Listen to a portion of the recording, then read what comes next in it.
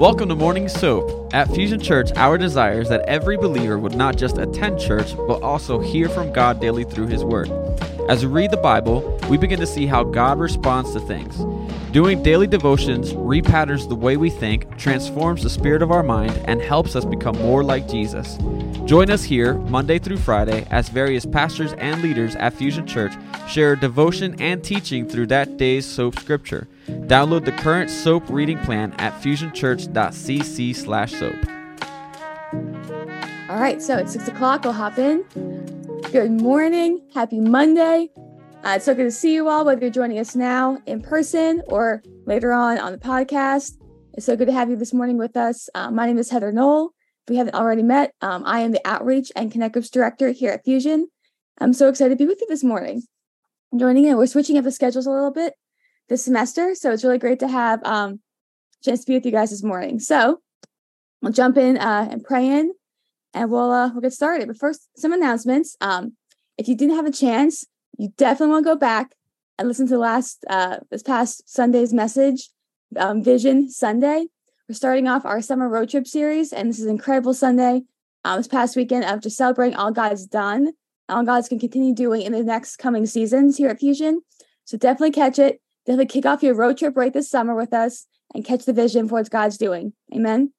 Also, our July Go Guides are out. Outreach plug, it's in there. Check out the Go Guides. We have Atlantic City team is going in to EHT on Thursday night to make sandwiches and pack bags, and then going out Saturday morning to bless the people in Atlantic City who need some help the most, right?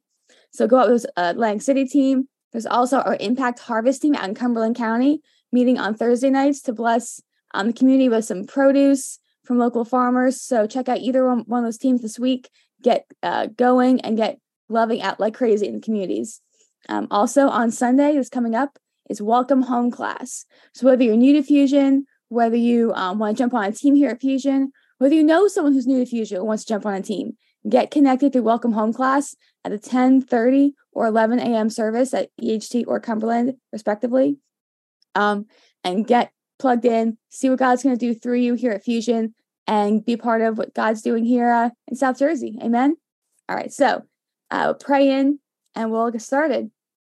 Lord, I thank you for this morning. I thank you for this chance to come together, Lord, as brothers and sisters, to hear your word, to learn, to let your Holy Spirit speak as we need you most this morning. So I pray right now, open our eyes, open our ears, open our hearts and minds, and let us be a part of what you want to do this morning, God.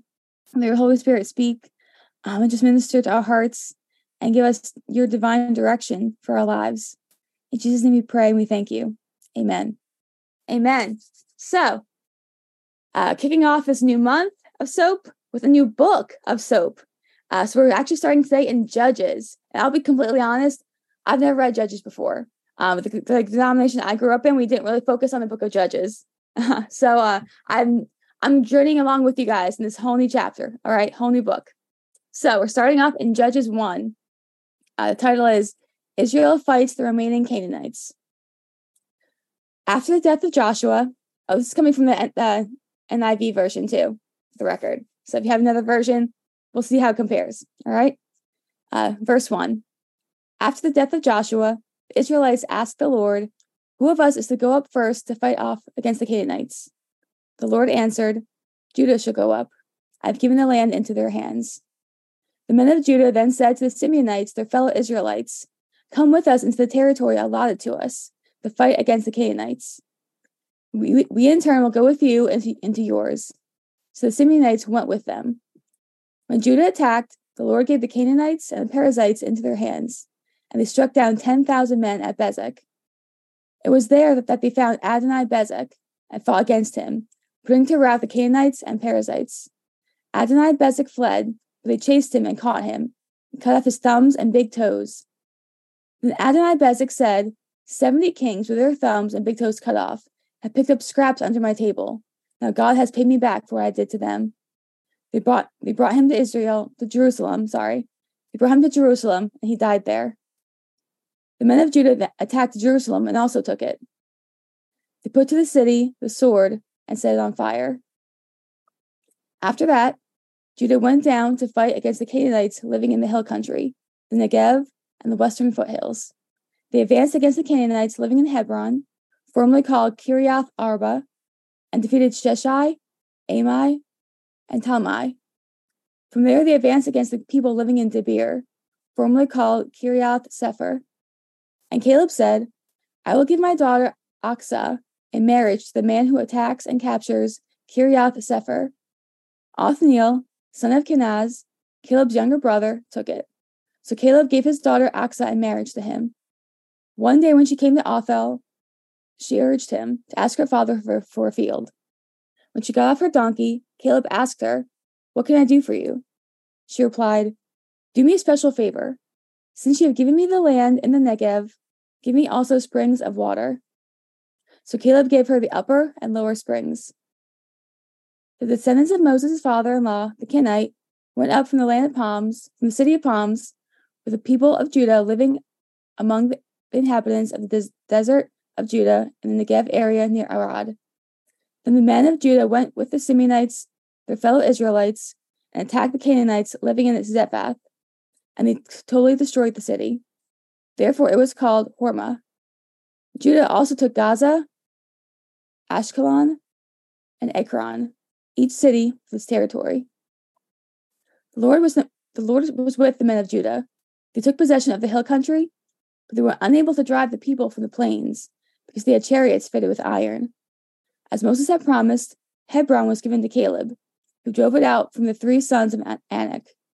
The Benjamites, however, did not drive out the Jebusites, who were living in Jerusalem. To this day, the Jebusites live there with the Benjamites.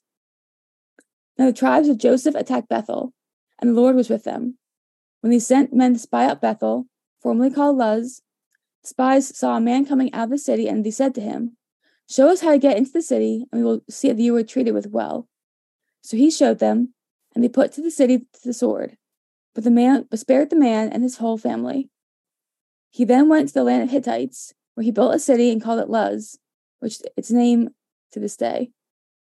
But Manasseh did not drive out the people of Bethshan, or Tanakh, or Dor, or Ibleam, or Megiddo, and their surrounding settlements. The Canaanites were determined to live in that land. When Israel became strong, they pressed the Canaanites into forced labor, but never drove them out completely. Nor did Ephraim drive out the Canaanites living in Gezer, but the Canaanites continued to live there among them. Neither did Zebulun drive out the Canaanites living in Kitron or Nahal. So these Canaanites lived among them, but Zebulun did subject them to forced labor. Nor did Asher drive out those living in Echo, or Sidon, or Alab, or Achzib, or Helba, or Aphek, or Rehob. The Asherites lived among the Canaanite inhabitants of the land because they did not drive them out. Neither did Naphtali drive out those living in Beth Shemesh or Beth Anath. But the Naphtalites too lived among the Canaanite inhabitants of the land, and those living in Beth Shemesh and Beth Anan became forced laborers for them. The Amorites confined the Danites to the hill country, not allowing them to come down into the plain.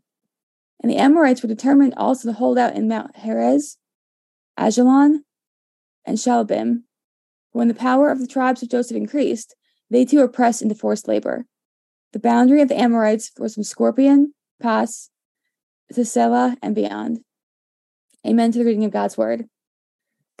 All right, so if you're here in the chat with us, chat a verse that stuck out to you, any kind of insight you may have, any questions you may have, and we'll try and get to those together. In the meantime, take a quick break, get a quick water break, quick stretch break. Let's dive into this. All right, so we're going to go right from the very top, work our way through this, right? So verse 1, after the death of Joshua, right there, starting off, we're going into a new season of transition for the Israelites, right? If you're with us the last few weeks in church, we're going through our series called Messy Life, Messy Church. This is the Old Testament version of that, right? Messy life, messy church, messy testament, messy transitions, right? And the Israelites are trying to figure out what life looks like in this new season for them. Because when we're looking at this, they're finally in the promised land. Even though they're in the promised land, inheriting what God has for them, it still isn't easy, right? Who else can relate to that? We've all been in a place where we felt this is what God's promised us, whether it's a job, whether it's a family, whether it's a marriage, whether it's just a place in life, right? But that does not mean it's easy. God's promises are worth it, so worth it, but they're never easy, right? When you're walking in God's promise, you still need to have trust and obedience and steps of bold faith. That's what the Israelites are trying to face in this season right now as they're going through this promised land, right? They're in the promised land, but they still need to have trust and obedience and bold faith in this new land, in this new season. So unlike when Moses passed and Joshua took over from Moses, Joshua left no one behind. There's no successor. So let's be, I personally think that God saw how messy things were, and he knew better than putting another human in charge, right? We all have those times where you're like, oh, that didn't work out. Let's try something new, So in this next season, God's really calling them to seek him first. It's a challenge and a hope that God has, that instead of having to have a man or a human leading them, they can trust in God, right? That trust and obedience and bold faith will come directly from him to them. It's the hope, right? As we continue on in the book, we'll see how God actually appoints judges, or what they say is shafat in the Hebrew, which are not just judges in a legal sense. They're a heroic, God-appointed leader to carry out a certain word of God or a certain plan at an appointed time. So God tries this, he tries to have them just worship him, just seek him, just have him be their leader. And we still see how that doesn't always work out, right? So he starts putting judges in place to help lead the way as we continue on through this book. Hence the term or the name Judges, right? But here we're starting off in the first book, and God's testing them. He wants them to seek him first. And we see they take the right step, right? We see after Joshua passes, Israelites, they ask the Lord. They don't ask another leader. They don't ask another tribe to go right to the Lord and say, who of us is to go up first to fight against the Canaanites? And what happens? The Lord answers them. That simple. We ask, he answers. We seek, we find. Amen. And so when they go to ask him, he says the tribe of Judah is to go up. Now, the tribe of Judah is at the time the largest and the strongest tribe. So naturally makes good military sense, right? The largest, strongest group of guys. But we go forward ahead a couple hundred, years. Judah is also the bloodline of Jesus, of the Messiah. And so in this promised land, they're looking against enemies. They're trying to fight for what God's already promised them. He's the bloodline of Judah. Then in the Old Testament, just as he does in the New Testament too, to have Jesus come through and bring victory for his people, to bring the promises of God to pass. Amen. And so we're seeing right now the connection between, again, the Old Testament and the New Testament, how we're having the bloodline of Judah now fighting for God's people, and then the bloodline of Judah as Jesus the Messiah fighting for God's people. And what's so cool too is we see how the tribe of Judah, they have humility.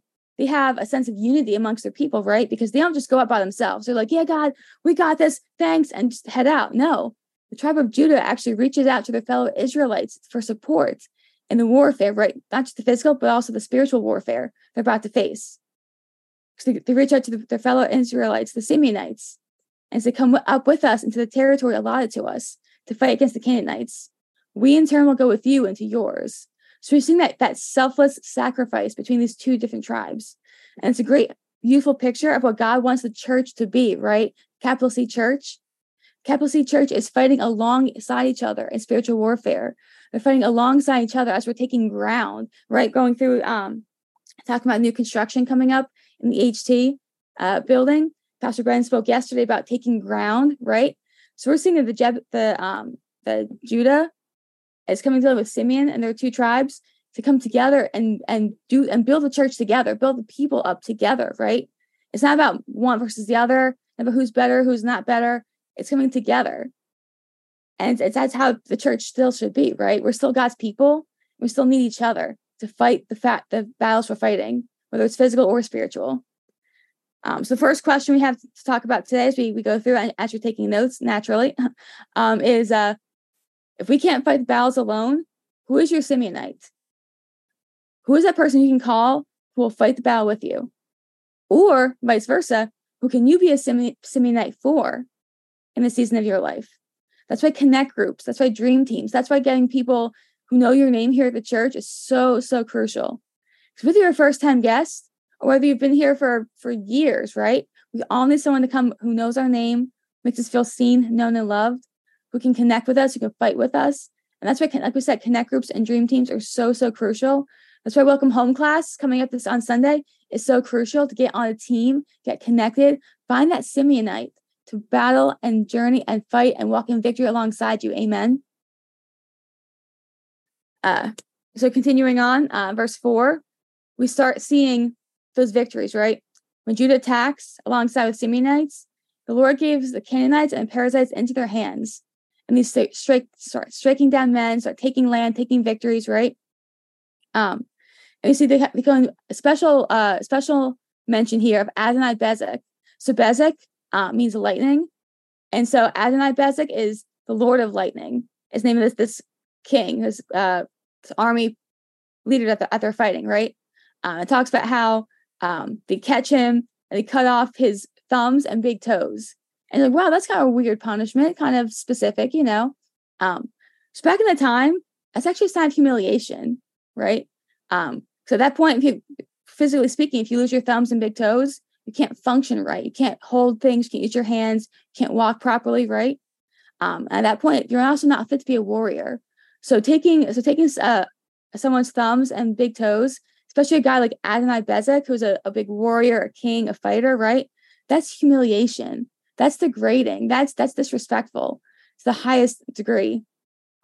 And we see that. We see actually how God's justice works on earth, right? Because Adonai-Bezek says he had 70 kings with their thumbs and big toes also cut off under his table. He humiliated 70 people. And so what did the Lord do? He struck him down too. God, what does it say? He detests the proud, right? Those who humble others, who degrade others, who disrespect others, will themselves be humbled and degraded and disrespected by God, right? And yes, and God will use his people to do it. He'll bring truth and justice through his people if they're doing it through his ways, his righteousness, not their own. Amen. Continuing down to verse 8, you see they're attacking Jerusalem too and also taking it over. We're seeing how they're just putting the city to the sword and setting it on fire and purifying, right? Fire is purifying. So after the Canaanites had taken over Jerusalem, their holy city, they went down, they're taking it back. No holds barred, killing those who came against them, purifying with fire. And we're seeing it continue advancing, right? Advancing against the hill country, Negev, the western foothills, and Hebron, all these different places, right? The Israelites are taking names and they're just going, right? Because we're seeing that continued success and favor through God, not through themselves. Amen. It's also really cool too, if you catch it. It talks about the advance against the Canaanites in verse 10, living in Hebron. So Hebron is actually from Numbers 13. That's where the spies first saw the promised land. So when they're going through, that's where Moses sent the 12 spies to go check out the land, the promised land. And the spies came back with a bad report. 10 of them came back with a bad report. And that's the whole reason why they couldn't get into the promised land, is because of what they saw, or they said they saw in Hebron. So the fact that they're actually coming back now and taking Hebron back is so cool how God works, right? Everything comes full circle for God. And it talks about Caleb, right? In verse 20, it says, as Moses had promised, Hebron was given to Caleb, who drove it from the 3 sons of Anak. Caleb was the last surviving member that I can catch in the reading, the last surviving member of that generation, right? It was Caleb and Joshua were the 2 spies who brought back a good report. And so Joshua didn't even see Hebron taken, but Caleb saw it taken back and was given to him in verse 20 later on. The lesson here, it's never too late for God's promise. No matter how old you are, how many generations you've seen go by, how many sins, how messed up, how messy your life is, how messy the church is, right? It's never too late for God's promise in your life. What God speaks, he means. What God means, he does. If he said he was going to give that land to Caleb, it was Caleb's land to take. Amen. It was up to Caleb to come and with boldness and be part of that tribe in taking the land. Verse 12 goes on and says, this is Caleb speaking, saying, I will give my daughter Aksa in marriage to the man who attacks and captures Kiriath Sefer. And goes on to say how Othniel, son of Kenaz, Caleb's younger brother, took it. So it's Caleb's nephew, it's Caleb's younger brother's son, So it's his nephew taking it.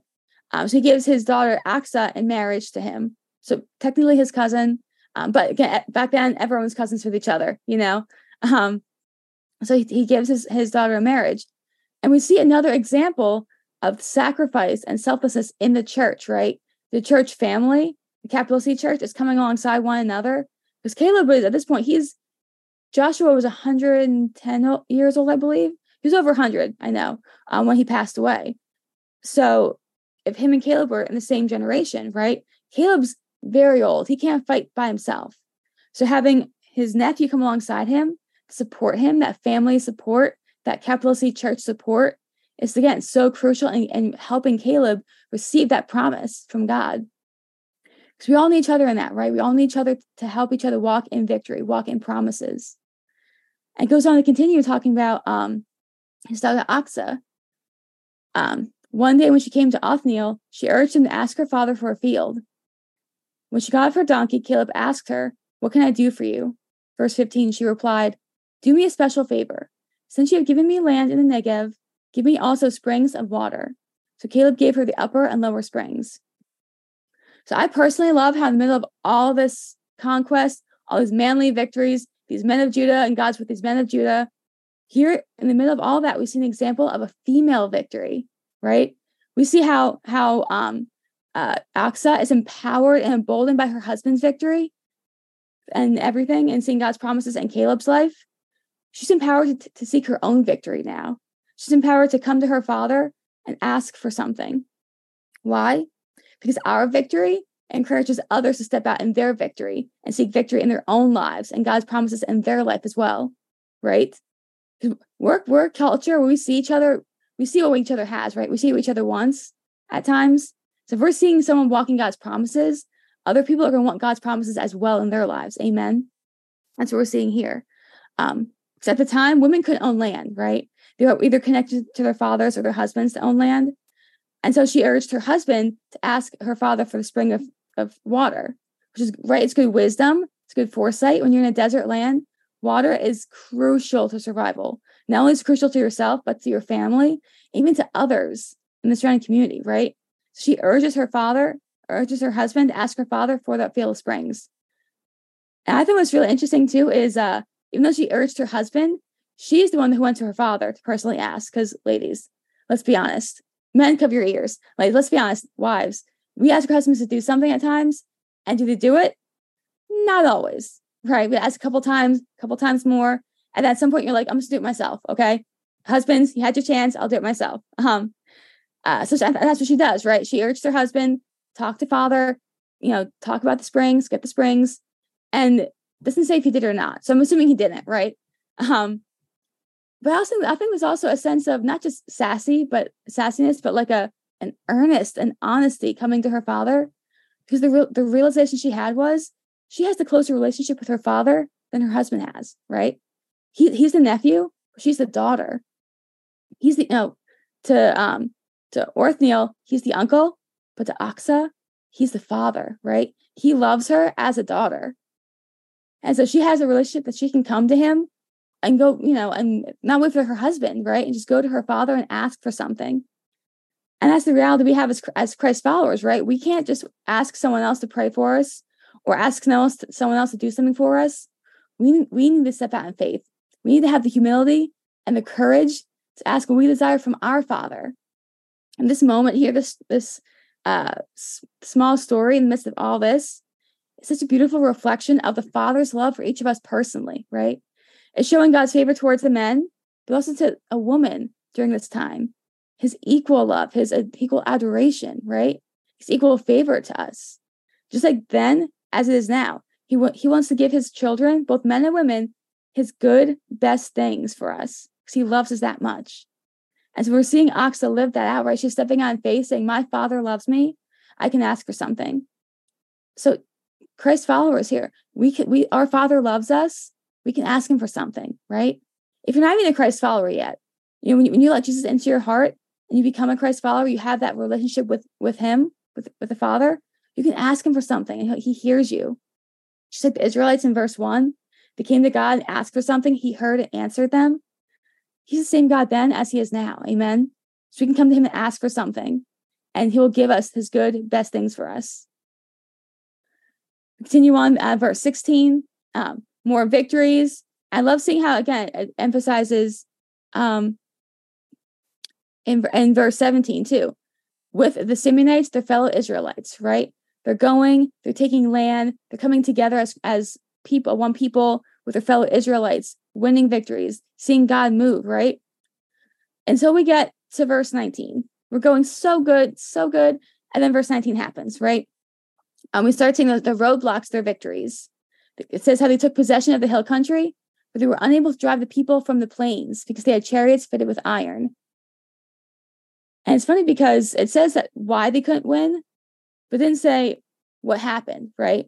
Didn't say if they even tried, It says that because they had chariots fitted with iron, they were unable to drive the people from their plains. No battle details, if there even was a battle, right? It very well could have just been, they saw the chariots and panicked, right? Because clearly they didn't know Psalm 20, verse 7, where it says, some trust in chariots and some in horses, but we trust in the name of the Lord our God.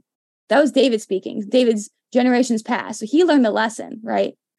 He overcame that fear of his ancestors. But here, we don't see that yet, right? And it goes on saying how the Benjamites did not drive out the Jebusites on their own. And we see how, continues on seeing how we're doing good, right? Judah and Simeon, they're coming together with their tribes and their families, and they're coming with their fellow Israelites to win. But in the Benjamites, in verse 21, it didn't say that they were with anybody else. It didn't say that they had partnered up with Judah, or they asked for anyone else for help, right? The Benjamites did not drive out the Jebusites. That was it. And that's the first time we see the Israelites are not coming together in unity. And what happens? They weren't able to drive out the enemy. They failed, right? They weren't obedient when God had them to do. So we come back again, the very next verse 22. We said that the comparison, right? Verse 22, the tribes of Joseph attacked Bethel. So the half tribe of Ephraim and the half tribe of Manasseh came together. The tribes, plural, of Joseph, the Lord was with them, right? Again, we see the balance of whether if you by yourself, God's not going to honor that. God wants you to seek others out in humility and unity. So the Benjamites were stuck. They got stuck there. But the tribes of Joseph came together. God was with them. Amen. Then back to verse 27, it goes down. Manasseh, who was just together with Ephraim, did not drive out the people at Bethshan or Tanakh or Dor or Eblam. And the Canaanites continued to live in that land. So they started off strong. They gradually grew weaker and less focused on God's plans, right? And it's good enough, right? And what happens here is the opposite of what Aksa saw, right? When Aksa, she saw the victory of others around her, and she was encouraged to walk in her own victory. But here we see how Manasseh was discouraged and disappointed and disillusioned by each other's failings. So this point, between verses 20 and 27, we start to see how Israelites are kind of falling apart, right?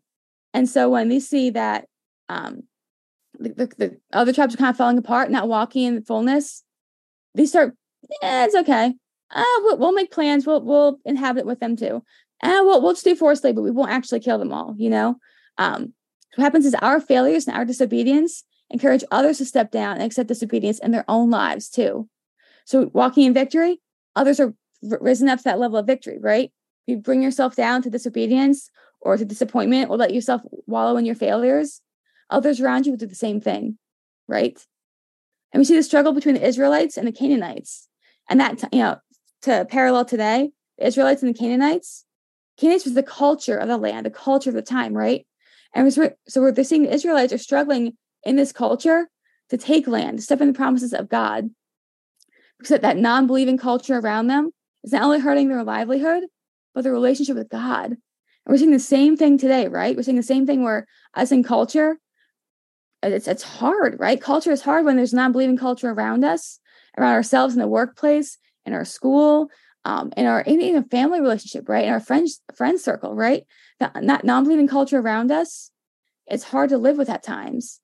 The Canaanite culture then was focused on idolatry and sexual immorality and greed and a very self-centered view of God, which is funny because those are the same sins, the same temptations the Israelites struggled with in the desert after they were freed from Egypt, right? Remember that? Back in Exodus?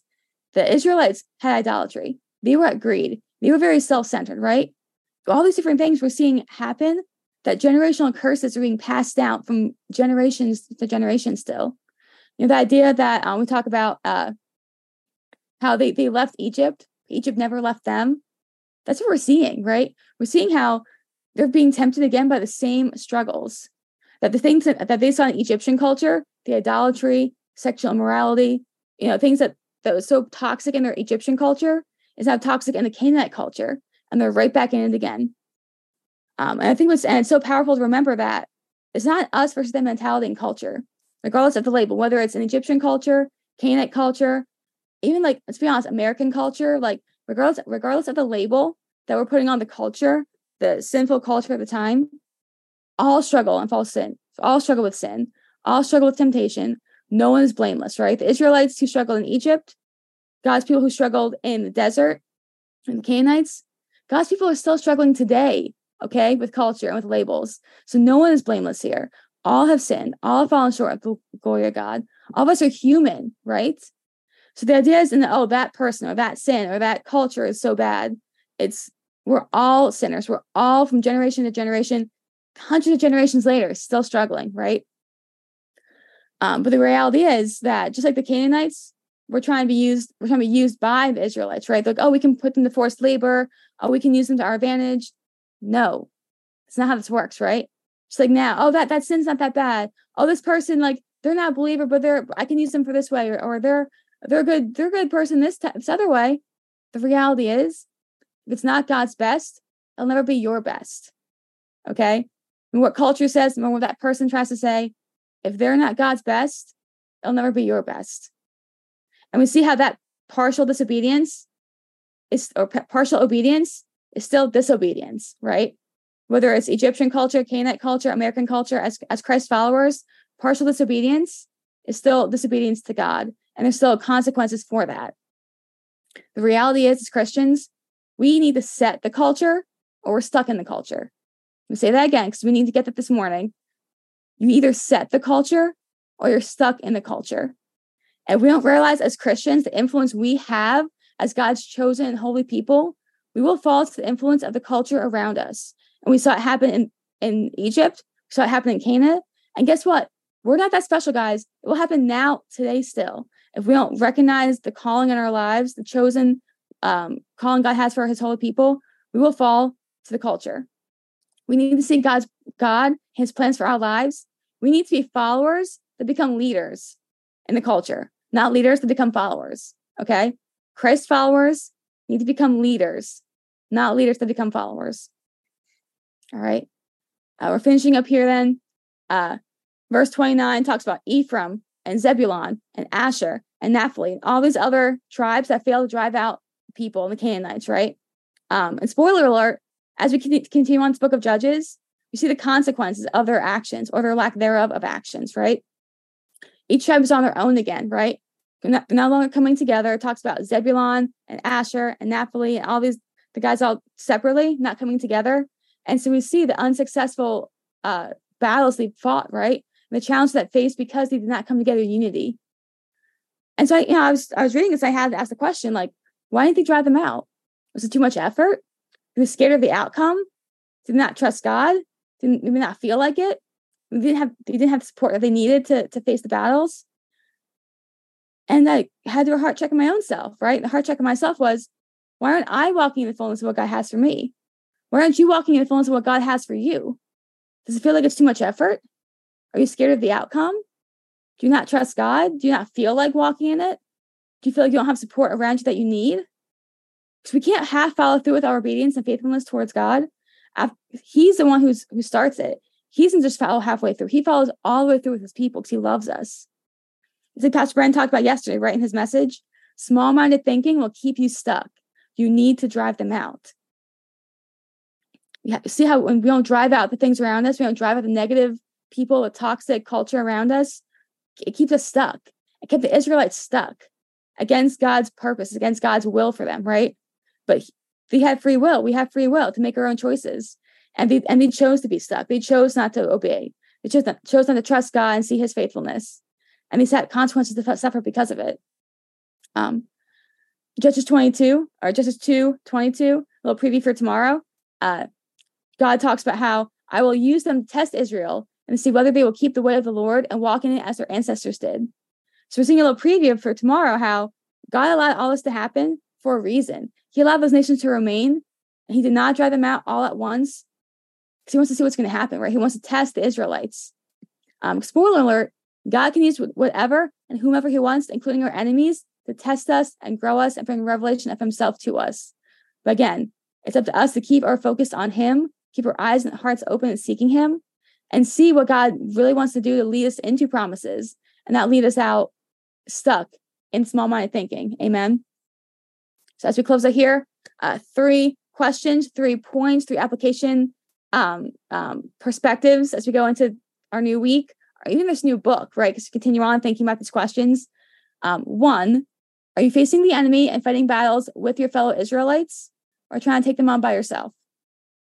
Who is that Simeonite with you? Who are you a Simeonite for in this season? 2, how are you letting the Canaanite culture around you influence you? Are you setting the culture, or are you stuck in the culture? Be honest with yourself. Are you a follower who's a leader, or someone called to be a leader who's just being a follower right now? And 3, what is that promise or fullness of God's blessing that you aren't walking in yet? That you need to drive the enemy out of in order to receive, even if the enemy is you. If you're your own worst enemy, drive out that attitude, drive out that perspective, drive out that stinking thinking, as Pastor Brennan says, and walk in that blessing God has for you. All right? Come on, fam, let's pray. Heavenly Father, I thank you so much, God, that we got to come together with your word, with your truth, with your love, with your grace.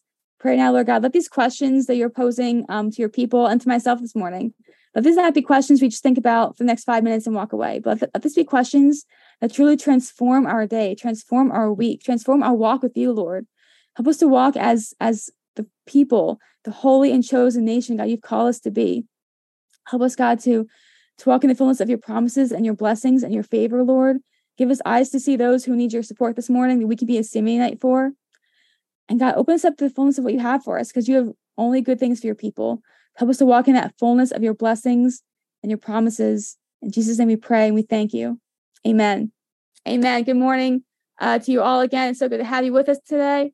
Thank you so much for joining us. I can't wait to continue journeying in this chapter and this book of Judges with you and seeing what else God has to speak as we go through. All right, take care, all. Have an amazing day, amazing week. We'll see you all soon.